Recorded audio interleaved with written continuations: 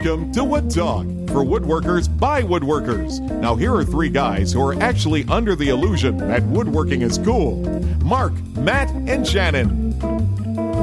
Hey, everybody. It's Wood Talk number 204 for November 10th, 2014. On today's show, we're talking about online etiquette. That's weird from a woodworking show, but we need to talk about it. Fixes for cheap plywood and batch cutting dovetails by hand. All that and more coming up. But first, let's hear a quick word from our sponsors. First up, we've got Harry's. Shaving with a dull blade just isn't fun, and razors are expensive. Harrys.com delivers high-quality razors right to your door for about half the price of the competition. Go to Harrys.com and get $5 off your purchase with coupon code WOODTALK. And also by the new Arbortech Contour Random Sander. It's a woodworker's dream come true. Get perfectly smooth surfaces with the tool's powerful random sanding action. It doesn't burn or dig in at the edges, and it fits into any standard angle grinder. Watch the tool in action and available now online at arbortechusa.com. Some tools stand apart the most when they're working all together. Explore a full system designed to deliver more precise results at festoolusa.com. Hubba hubba. And we'd also like to thank David Watson and Jeffrey Kibler. Both supported us with donations. And you could do that too at woodtalkshow.com. Left-hand column, you'll see links for recurring donations in small amounts or one-time donation if that's what you want to do. And we always appreciate that kind of support. So let's see what's I think we should call him Jeffrey Keebler. Keebler, like the cookies? Yeah, I'm kind of hungry right now. I think maybe he's like a little elf. Hangs out in a tree. Maybe. Send us cookies. Let us know. We'd like to taste your cookies. And now that we've offended them and he's pulled back his donation.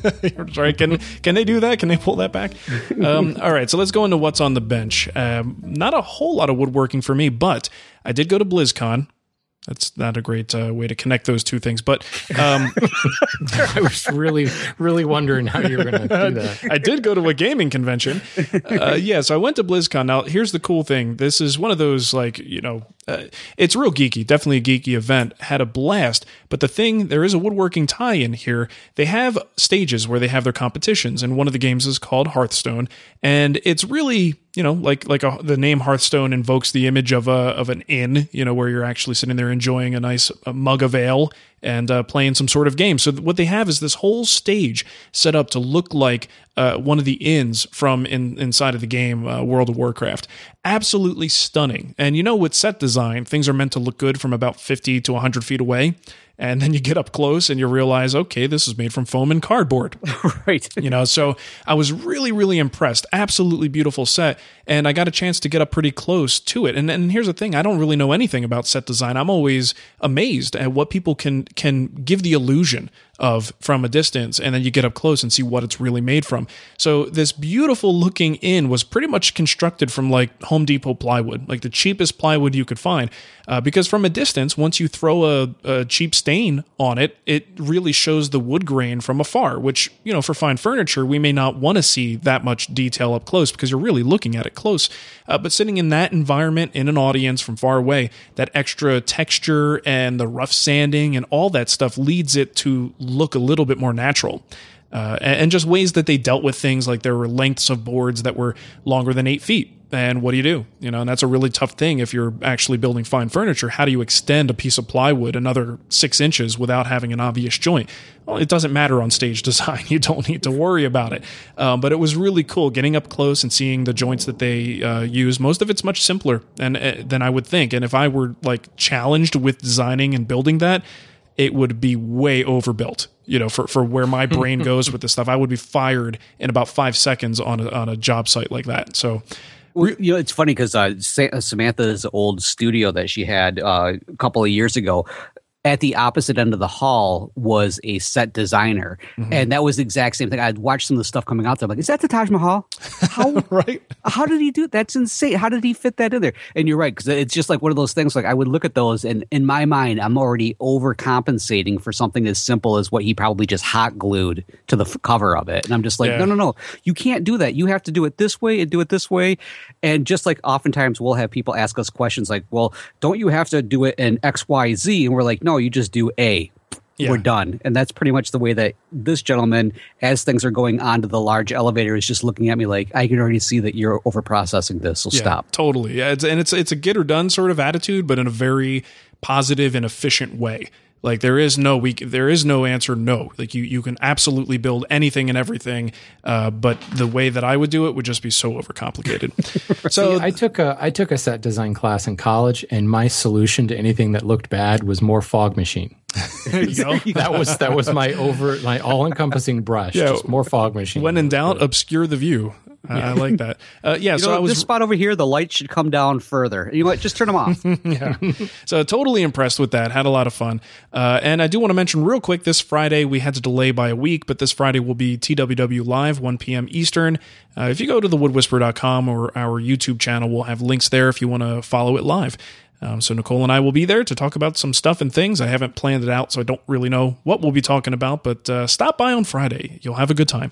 Sweet. One more thing when you were talking about the Hearthstone there, I just got to put this out there. When that game first came out, I remember Nicole putting something up on Twitter or Facebook that she was at Hearthstone right now or loved Hearthstone.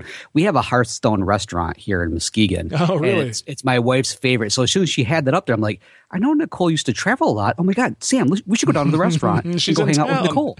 Right. No, she's in her virtual world playing video games. Yeah, and that's what a couple minutes later, something about like a horde, and then there was something else, and I'm like, oh wait, she's in her game. False alarm. Hold on.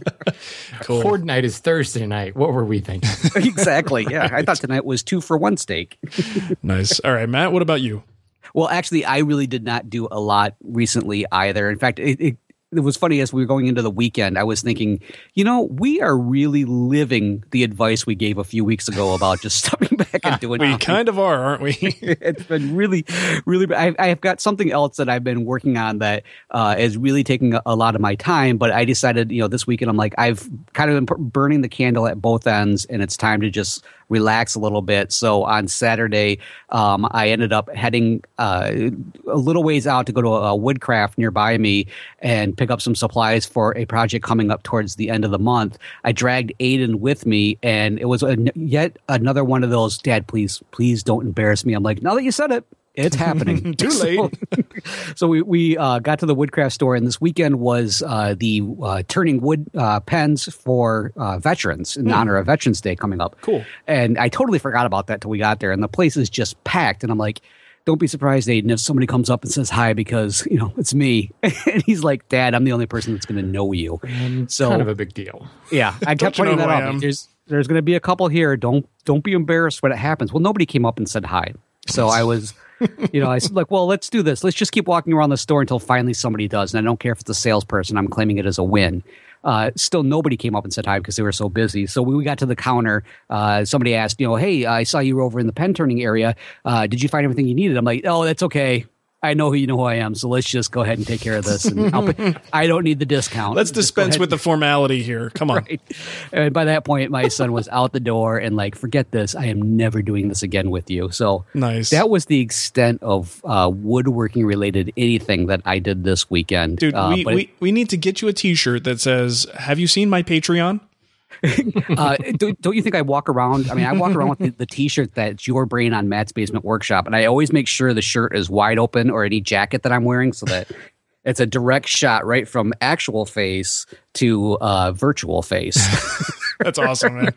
And I do love it. Like, you'll see the people like look at it and they'll look up, they'll look down, they'll look up, and it's just like one of those. They want to ask the question, but they can't bring themselves to do it. Why are you on your own T-shirt? I don't understand. Exactly. So frequently I will kind of stick my chest out just a little bit more to help emphasize that, yes, that is me. Nice.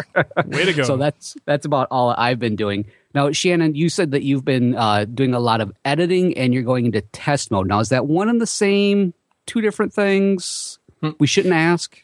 No, it's I finished this the videos for that picnic style dining table, and it was actually, believe it or not, it's the first time that I've actually done all of the editing after the entire build was over. Usually it's kind of you edit and release on the fly in part 1, 3, you're releasing part 2 and you're in the middle of building on part 4. And it was really cool. Like, to be able to sit back and edit all of the clips, knowing like everything you had and being able to kind of to shape the storyline a little bit more. I don't think I'll have the luxury to do that very often, but I did do that in the latest project in the hand tool school. It's a pencil post bed. And I'm just editing and editing and editing. I've got God knows how many hours of footage on this thing. And I just told myself I'm going to do it all at once and release it kind of all at once. And I, discussed this with the people that have paid for access to that project, that it's going to come out all at once here. And it really is a totally different kind of process. Like the Netflix model. Right. Yeah, there you go. And again, to me, I don't think I'll do it very often, because what it means is I don't put anything out for a long time. And I just, That's the problem I always have with it. Like, even if I could pull it off, I'm afraid that it doesn't pull people's interest in the same way as if you meter it out over time. Right. Well, it's the whole serial idea. You stay tuned next week. But anyway, I committed to doing it. So I'm about halfway through the editing part of the build. And it's really cool. But I got into the shop yesterday to start pulling together some stock for the blanket chest I'm going to build next. And it kind of occurred to me, I have a lot of tools floating around the shop that have been sent to me to, not so much to review. I mean, certainly some people are hoping that I'll review them and, maybe throw some traffic their way. But a lot of them, honestly, I think just want feedback. The prototype tools and things like that. And it's like, it just suddenly occurred to me, when did this happen? Like, I know, both of you guys have been getting free stuff for years, just because there's all kinds of manufacturers and they tend to be kind of towards the power tool side of things. The hand tool side is, Lee Valley, Lee Nielsen, and then a bunch of boutique makers. Selfish. They're selfish, those hand tool people. That must be it. I'm always sending them my address over and over, reminding them. I'm just going to say optimistically, they have razor thin profit margins and can't afford to send out free stuff. And that's fine. And I've never asked for free stuff, but it just seems like in the last year, a lot of these boutique guys have started doing this and sending me stuff. And it's very cool. Don't get me wrong. It's awesome. But personally, I hate tool reviews.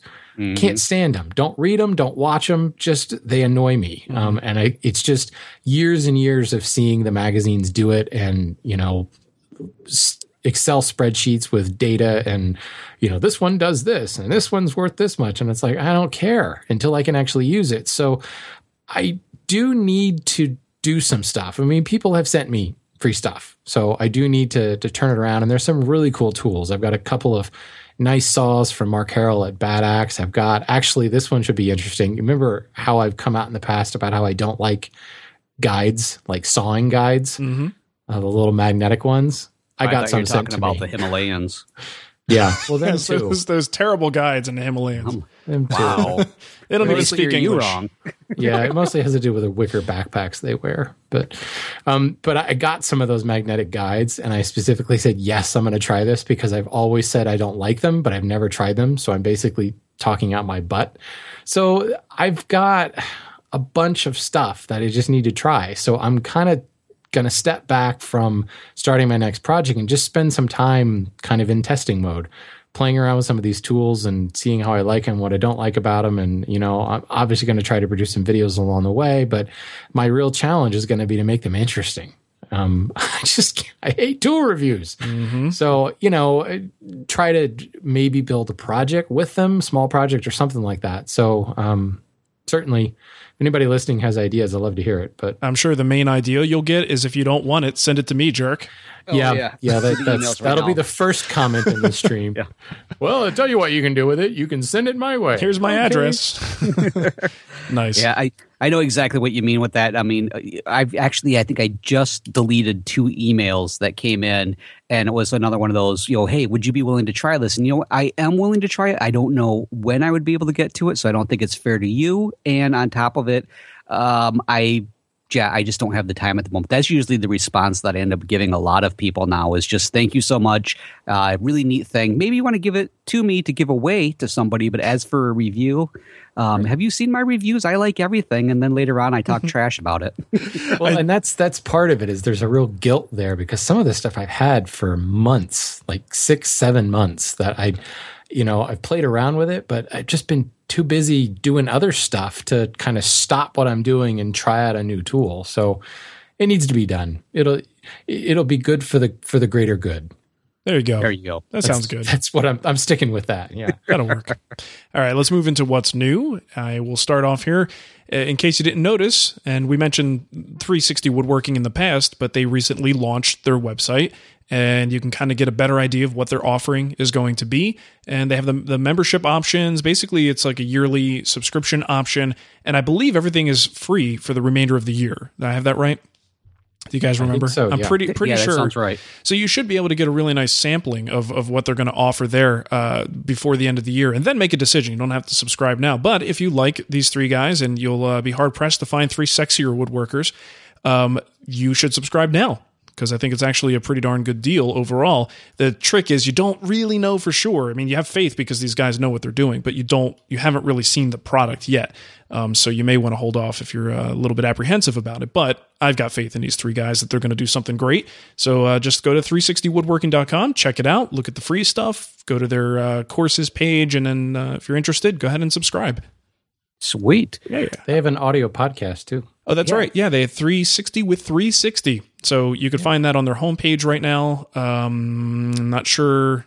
The first episode was talking about mortising machines and Yes. the blades themselves. Yeah, hollow chisel mortising chisel. So is that in iTunes yet? Oh, I see a subscribe in iTunes, so it looks like it Yeah, is. that's where I ended up picking it up was Yeah. in iTunes. Sweet. So, yes. Okay, well, you know what? That's a personal thanks from us to give us something else to listen to, because that's the thing. That is the thing, because we've got us and Modern Woodworkers Association and Fine Woodworking. So that's actually not that much, since we do 1/3 of that content. So I'm just thinking, selfishly, that's not much for us to listen to anymore. The more, the merrier, as far as I'm concerned. Right. Although I do have a problem when an episode comes out around the same time that a Wood Talk episode does. Then I'm always like, please, you're trying to step on our area. What are you doing? Right. Come on. And Get a different release date. I will say, though, these are short, right? This first one was 6 minutes long, and I think a lot of times just nice short snippets of audio content can be very good too. So, And it was a nice back and forth with them. Quite honestly, they did a great job of contrasting and comparing and going from there. And that's always nice, because you really do get the different perspective. And since all three of them kind of approach things, I think I don't know. To me, the way that they were talking about it, they definitely tried to approach it from at least three different directions. And oftentimes two would agree, and the third one, well, good luck there, buddy. But it was still all great information. Well, three different perspectives, as we know, that never works. Right. No, usually fights ensue. What a terrible idea. Yeah. Cool. All right. And that's it for that. Matt, you're up. All right, sweet. Well, we have this next one from, I knew I should have just deleted this email because of the name, because I can't say these. I'm worse than you, Mark. They did give us a pronunciation key. So it's Tumim, said, hey guys, I came across this stuff called Frog Lube for preventing corrosion/rust on my guns, and I thought it would be perfect for cast iron table saw and joiner tops. Frog Lube comes in different forms, and it seems that the liquid version is more effective than the quote-unquote all-natural paste version from some of the reviews. So we've got a couple of links in here. One will take you to Frog Lube, the liquid version, on Amazon.com, and there's also a torture test video. Now, I haven't had a chance to see the torture test video. I'm always a little leery about torture tests because I'm more of a pacifist than anything else. But hey, if it stops the rust. That poor frog, he wouldn't jump out of the hot water. Exactly. Takes me back to my best friend and his firecrackers and his mean older brother. So I would hope a little bit goes a long way with something like this. A 4-ounce bottle is $14.20.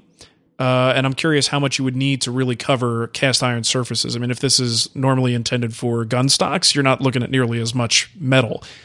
So I'm curious cost efficiency wise, but if it's really effective, that Bow Shield, T9 Bow Shield, a lot of people use that. That stuff isn't cheap either.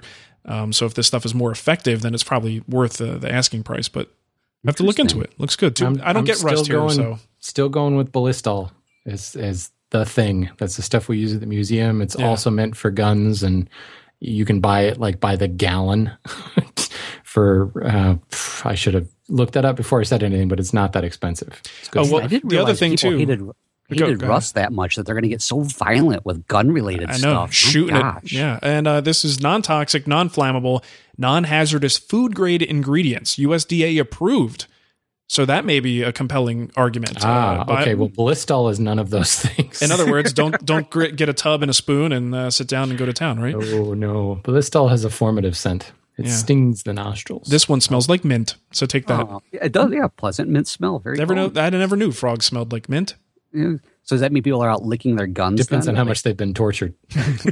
They smell like mint after being tortured for hours. Right. They are green. Haha. Okay, moving on. So we just talked about how 360 Woodworking has a new podcast. Guess what? There is another audio podcast. No way.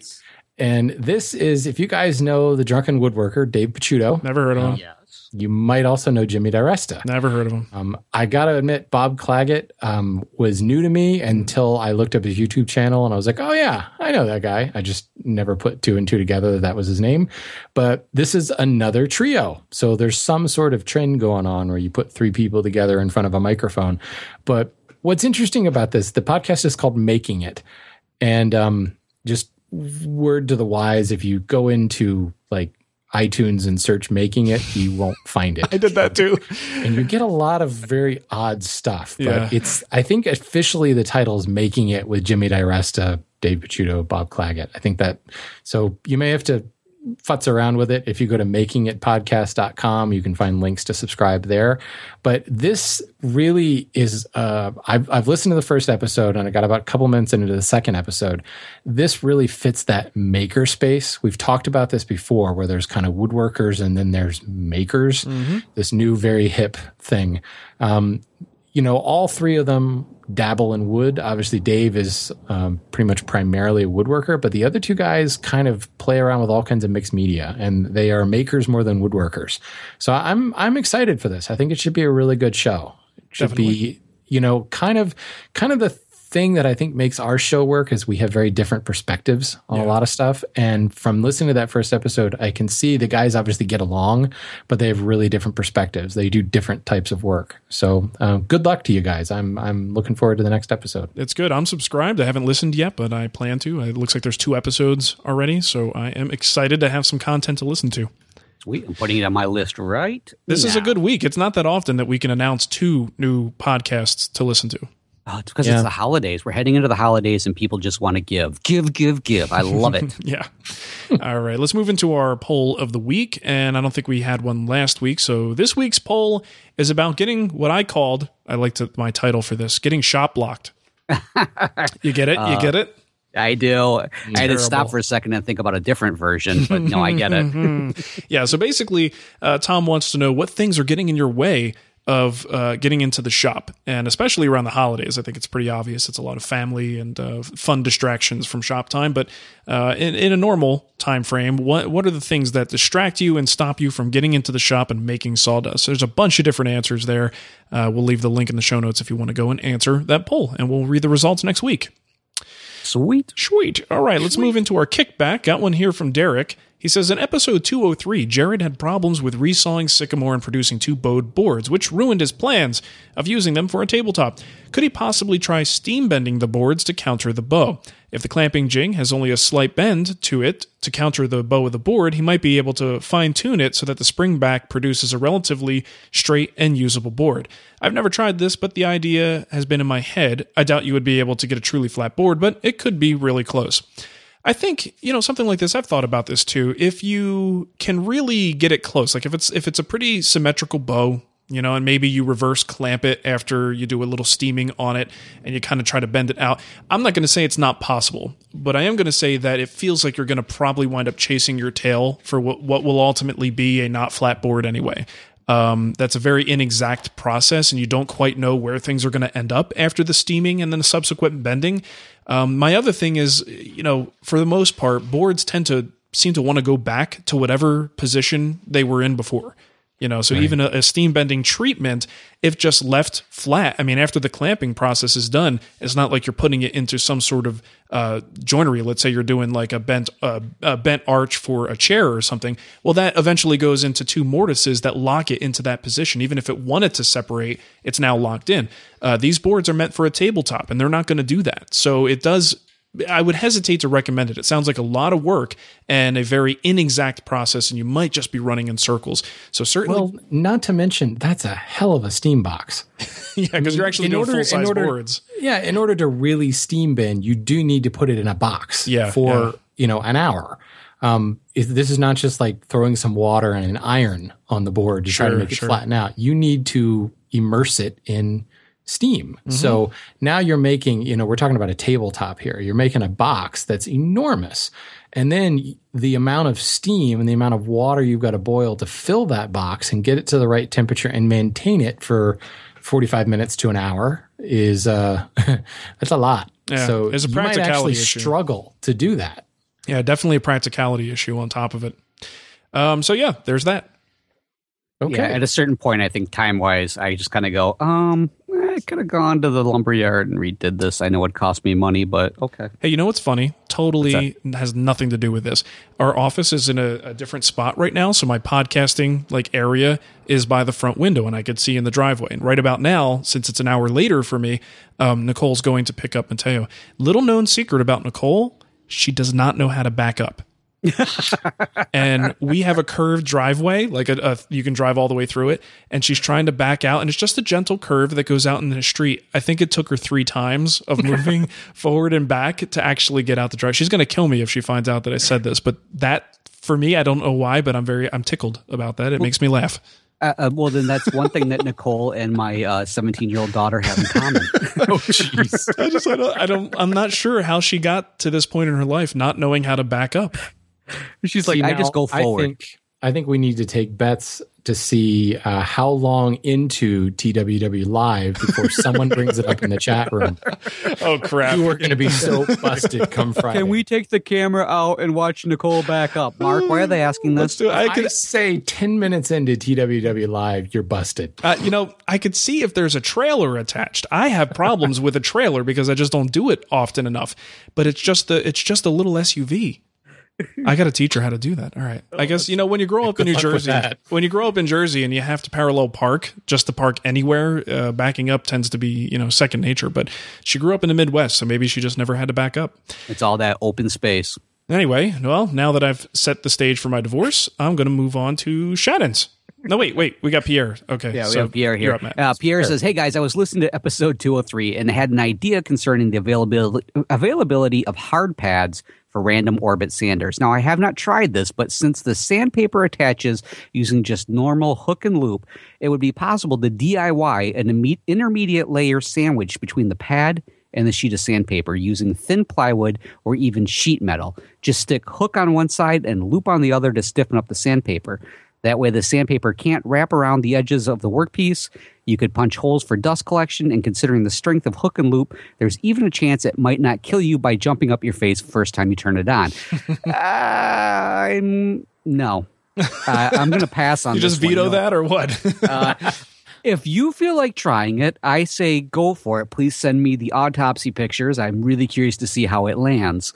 I don't know. This doesn't sound too bad. It's just an auxiliary piece of the material put on there. So right, yeah. No, I'm giving more lip service to that than anything else. But it's definitely, again, this is one of those things where I keep looking at things, going, do I really, really, really, really need to do this? I don't know. Yeah. Well, if you can't find, that's the problem. And I'm glad we got some of this feedback, is because there really isn't a DeWalt branded hard pad. Right. So it's a DIY solution. Sounds pretty compelling. But Shannon, you got one that's actually a product. The question is whether it fits DeWalt.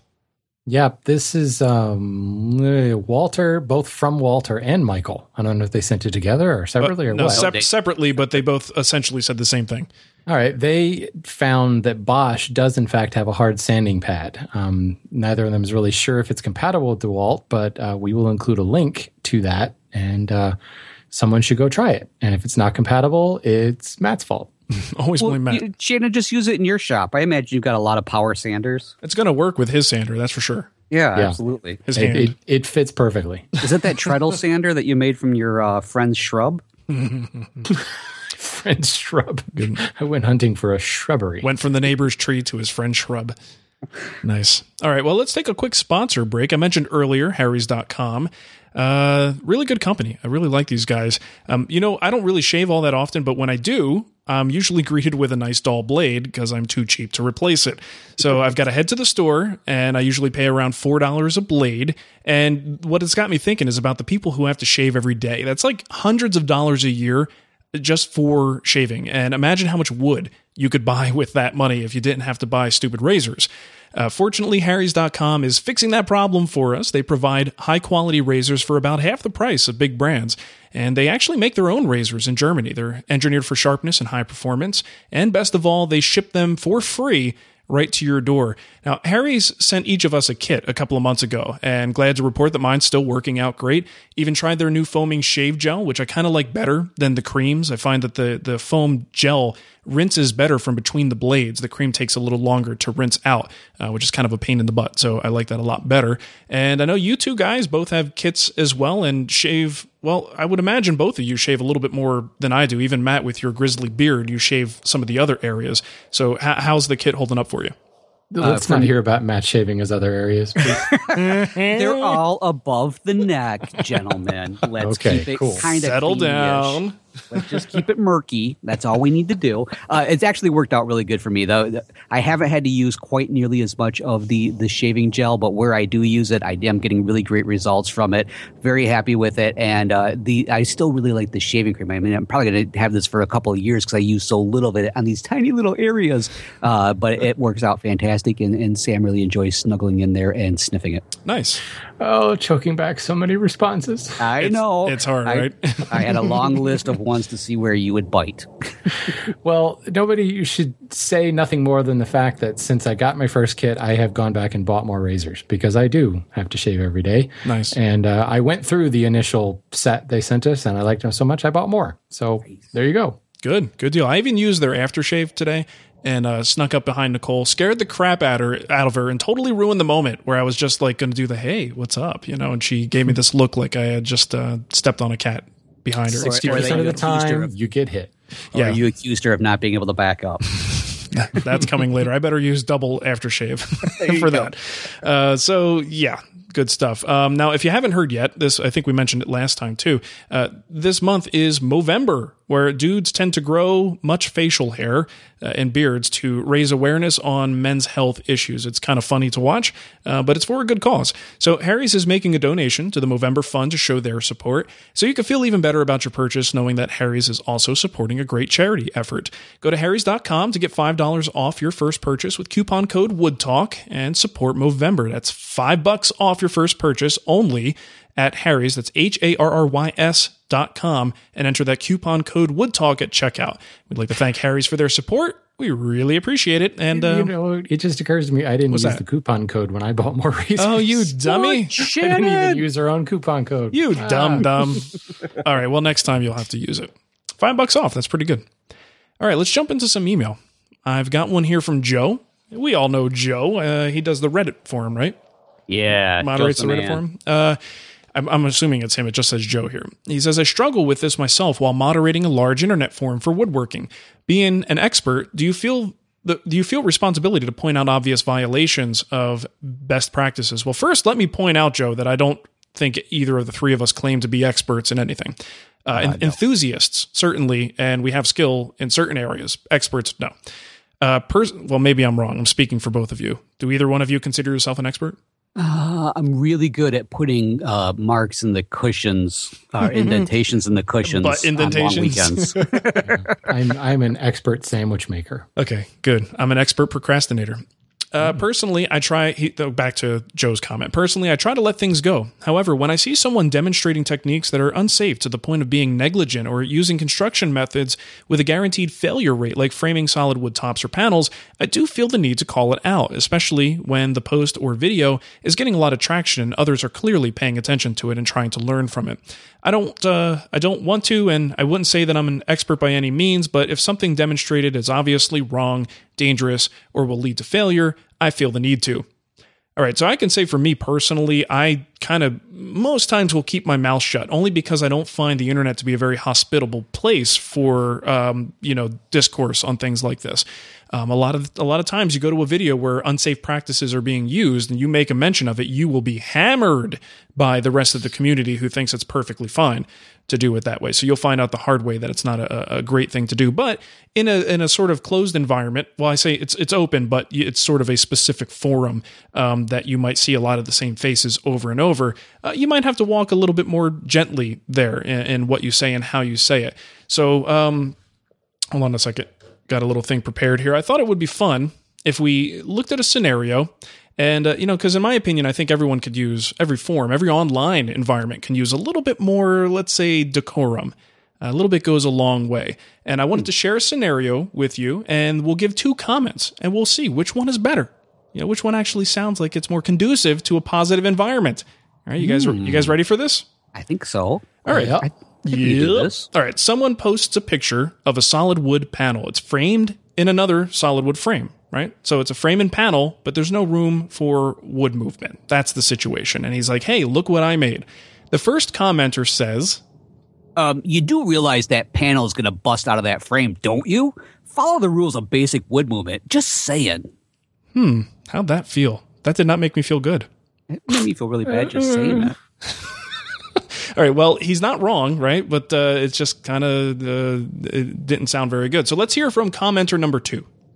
Nice frame and panel. Have you considered wood movement with your design? In the past, I've seen frames broken by solid wood panels, and I'd hate to see that happen to yours. Jeez. Curious to hear your thoughts. Okay, clear difference there, right? The criticism is bookended by a compliment and a statement of personal experience. The comment invites discussion instead of making the original poster defensive. So for those that aren't aware, this is what I like to call not being an a-hole. And if we all practiced not being an a-hole, the internet would be a much friendlier place. Now, seriously, I know Joe knows his way around forums, and he, certainly knows woodworking as well. He knows how to conduct himself, and the thing is, a lot of people don't. And just the way you word something, especially online, is just as important as what you're going to say.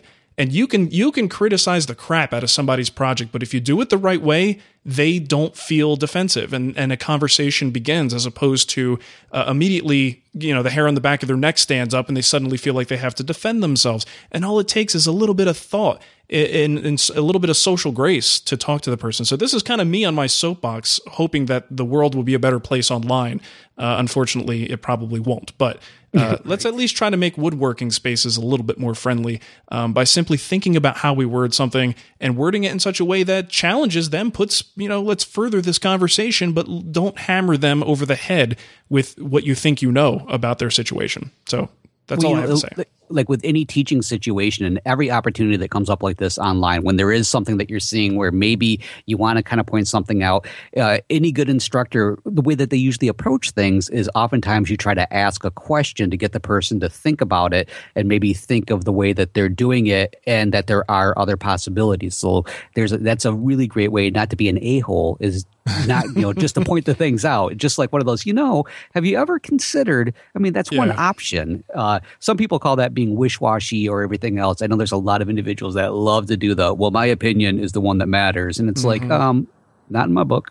Very rarely is there only one right way to do something. There's a lot of gray areas in woodworking, yes, and plenty of room for opinions and personal tastes. So if you bring that knowledge with you into a conversation, it suddenly becomes a whole lot easier to respect what other people are doing and allow for the fact that you may not see something that's just not obvious in the pictures, a justification for why they did something a certain way. Allow for that possibility, and suddenly the conversation is actually very positive. I always just think, if I were to add my address and phone number to the bottom of this post, would I feel okay with what I just said? Right. Yeah. Yeah, that would be nice. We should start doing that, by the way. Actually, in all seriousness, by day, I am the director of marketing for a lumber company, and I am on social media representing that brand.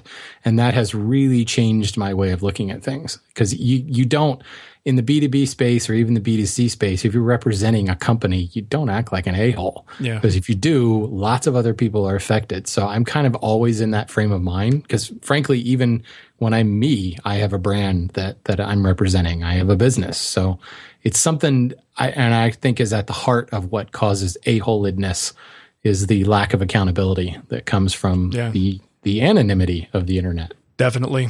All right, Matt, you're up.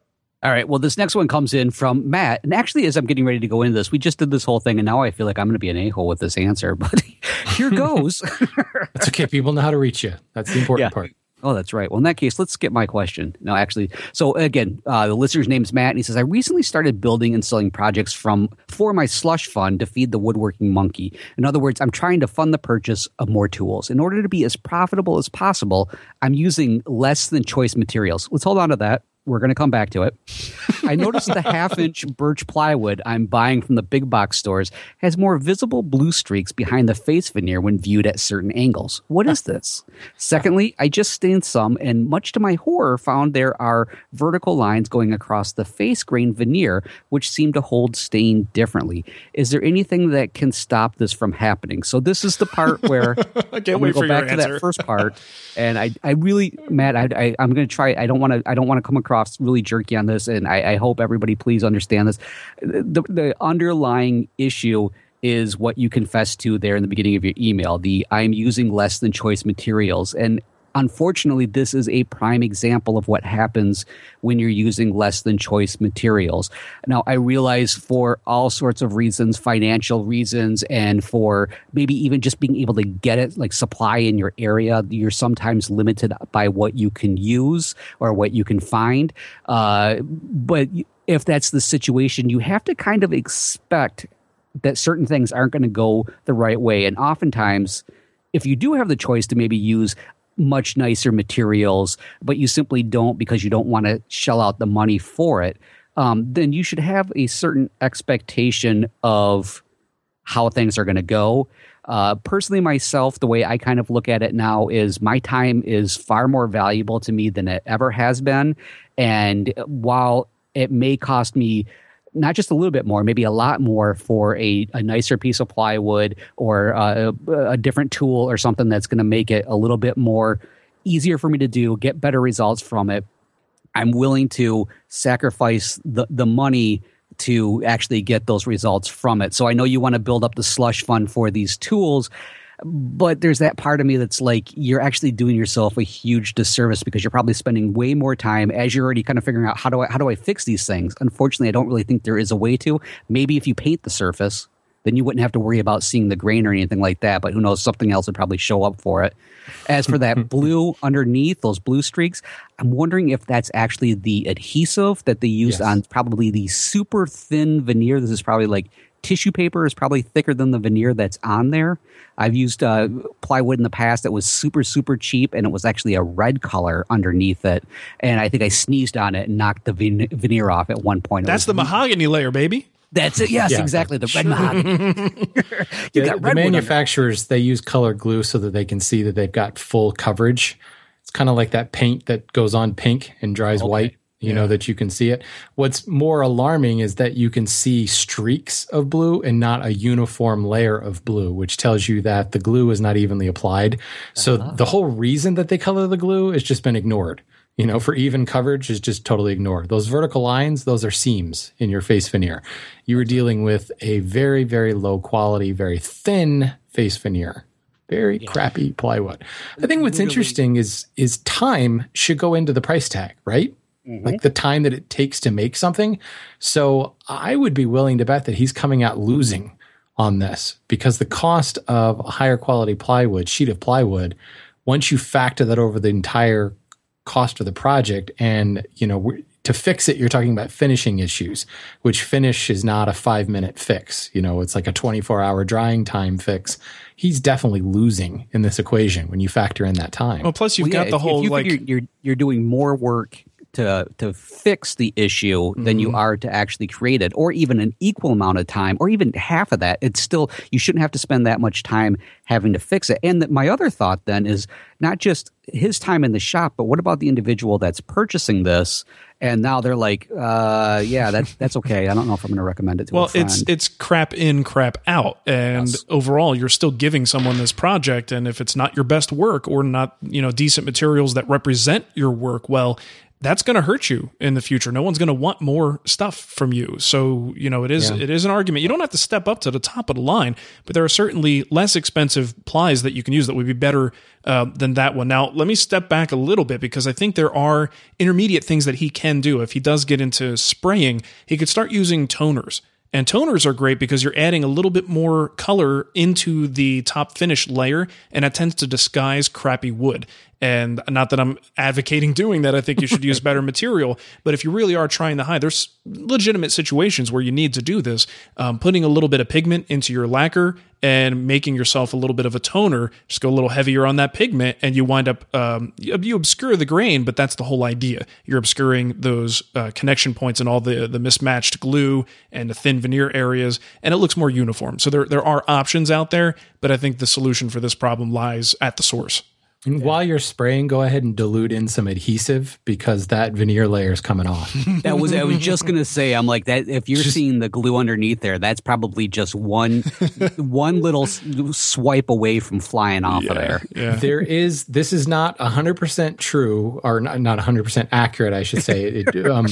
But coming from me, in my opinion, I don't know what I'm trying to say. For the most part, the color of the adhesive can actually be a telltale sign of who made it.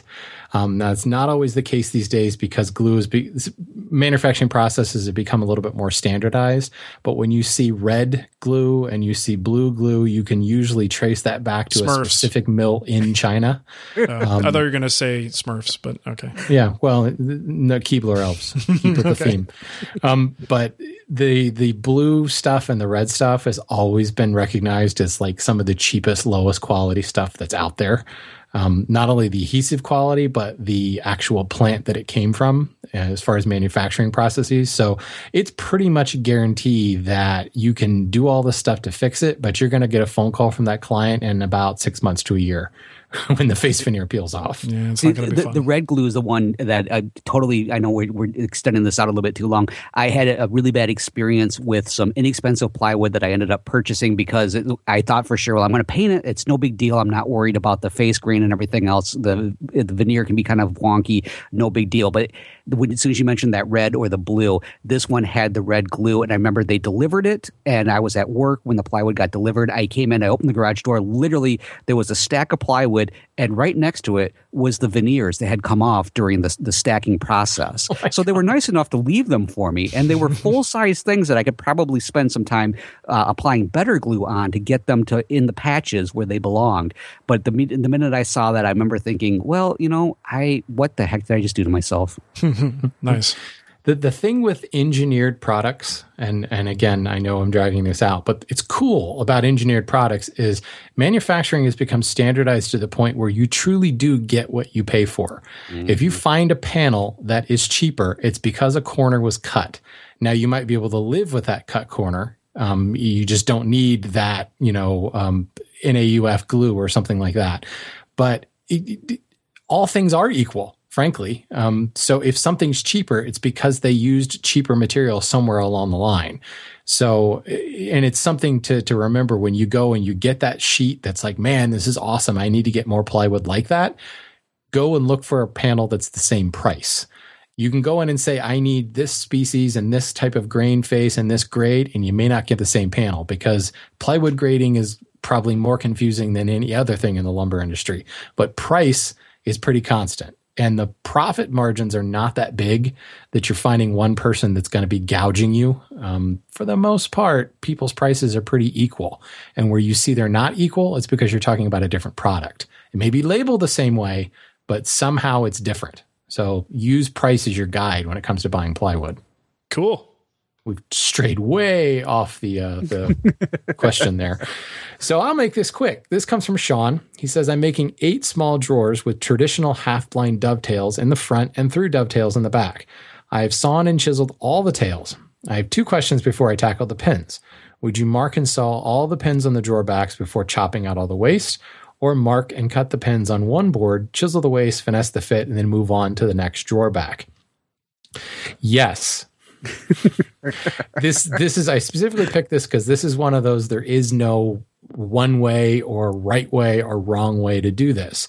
I have done a little bit of both. When you're building like a chest of drawers and you do have multiple drawers to build, you can get into this kind of batch method. And first thing I'll do is usually gang the sides together and cut all of the tails, with them clamped together. So I'm cutting all the tails with one saw pass. I generally will still go and transfer, chop, and fit before moving on to the next drawer, because what I find is trying to batch out the mating part to the joint just leads to confusion. You end up with a lot of different parts that you're still hand cutting it. And there's going to be slight inconsistencies from one piece to the next. So if you've already got a bunch of tailboards floating around and you can label them all crazily and everything. But now if you've got a bunch of pin boards and you label them so you at least know A goes with A, there's still these orientation things. It requires a lot of different marking in order to hold it all together. Plus, I find that going through the entire process in one fell swoop, you get better at it as you go along. Whereas if you kind of segmented it, you might get really, really good at the sawing the pins part because you're doing a lot of sawing in the pins, but you still maybe aren't that good at chopping to a line. So then you're chopping to a line all at once, and you may end up with a whole bunch of gaps. Whereas if you work through the drawer from start to finish, things get better as you get down to that 8th drawer. And I find that doesn't happen. It seems like it should. It seems like if you sawed everything at once, your saw cuts would get better and better because you're doing it all right then at that moment. But if dovetailing was just making a tail cut or just making a pin cut, I think that would be the case, but it's not. It's making several different saw cuts and chiseling and all that fun stuff together. So I find going through the process from start to stop ends up maybe that first drawer might not be as pretty, but the last couple certainly are pretty. But at the same time, you can do them all at once. Just make sure you mark them really, really well.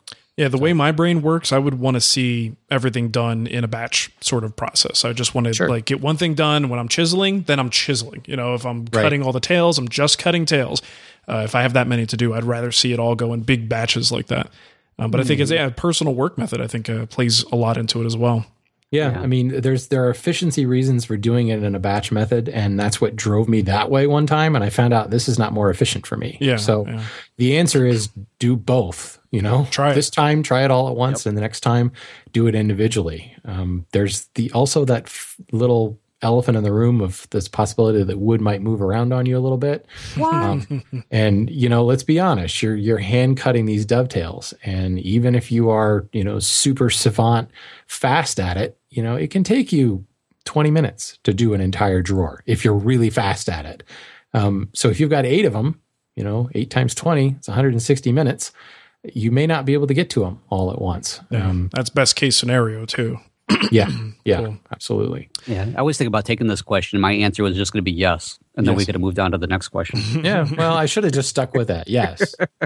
No, I like the way the conversation went because that's how my brain kind of works too. Well, I mean, this is where also the argument for power tool options tends to be a lot more attractive. Even power tool users like the idea. Many power tool users like the idea of doing hand cut dovetails, but there does get to be a breaking point where you start to go, that jig with the dust on it over there, that's looking pretty nice right about now, because it doesn't get tired on the 8th drawer. You still might get tired, but the accuracy of the drawer isn't going to change over the course of no matter how many you do, unless something gets knocked out of whack. So anyway, all right. Well, if you want to support the show, you can do that. Just go to woodtalkshow.com. On the left-hand side, you'll see some links for donations in small amounts. You could set that up if you want to, or you can even buy a Wood Talk t-shirt at twwstore.com, and you can leave us a 5-star review.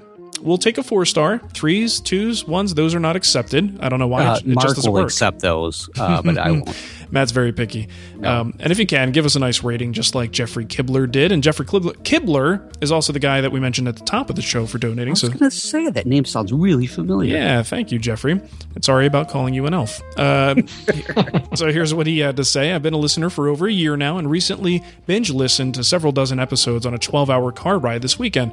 The show is really great and it was, way better than jamming to One Direction and Taylor Swift the entire trip.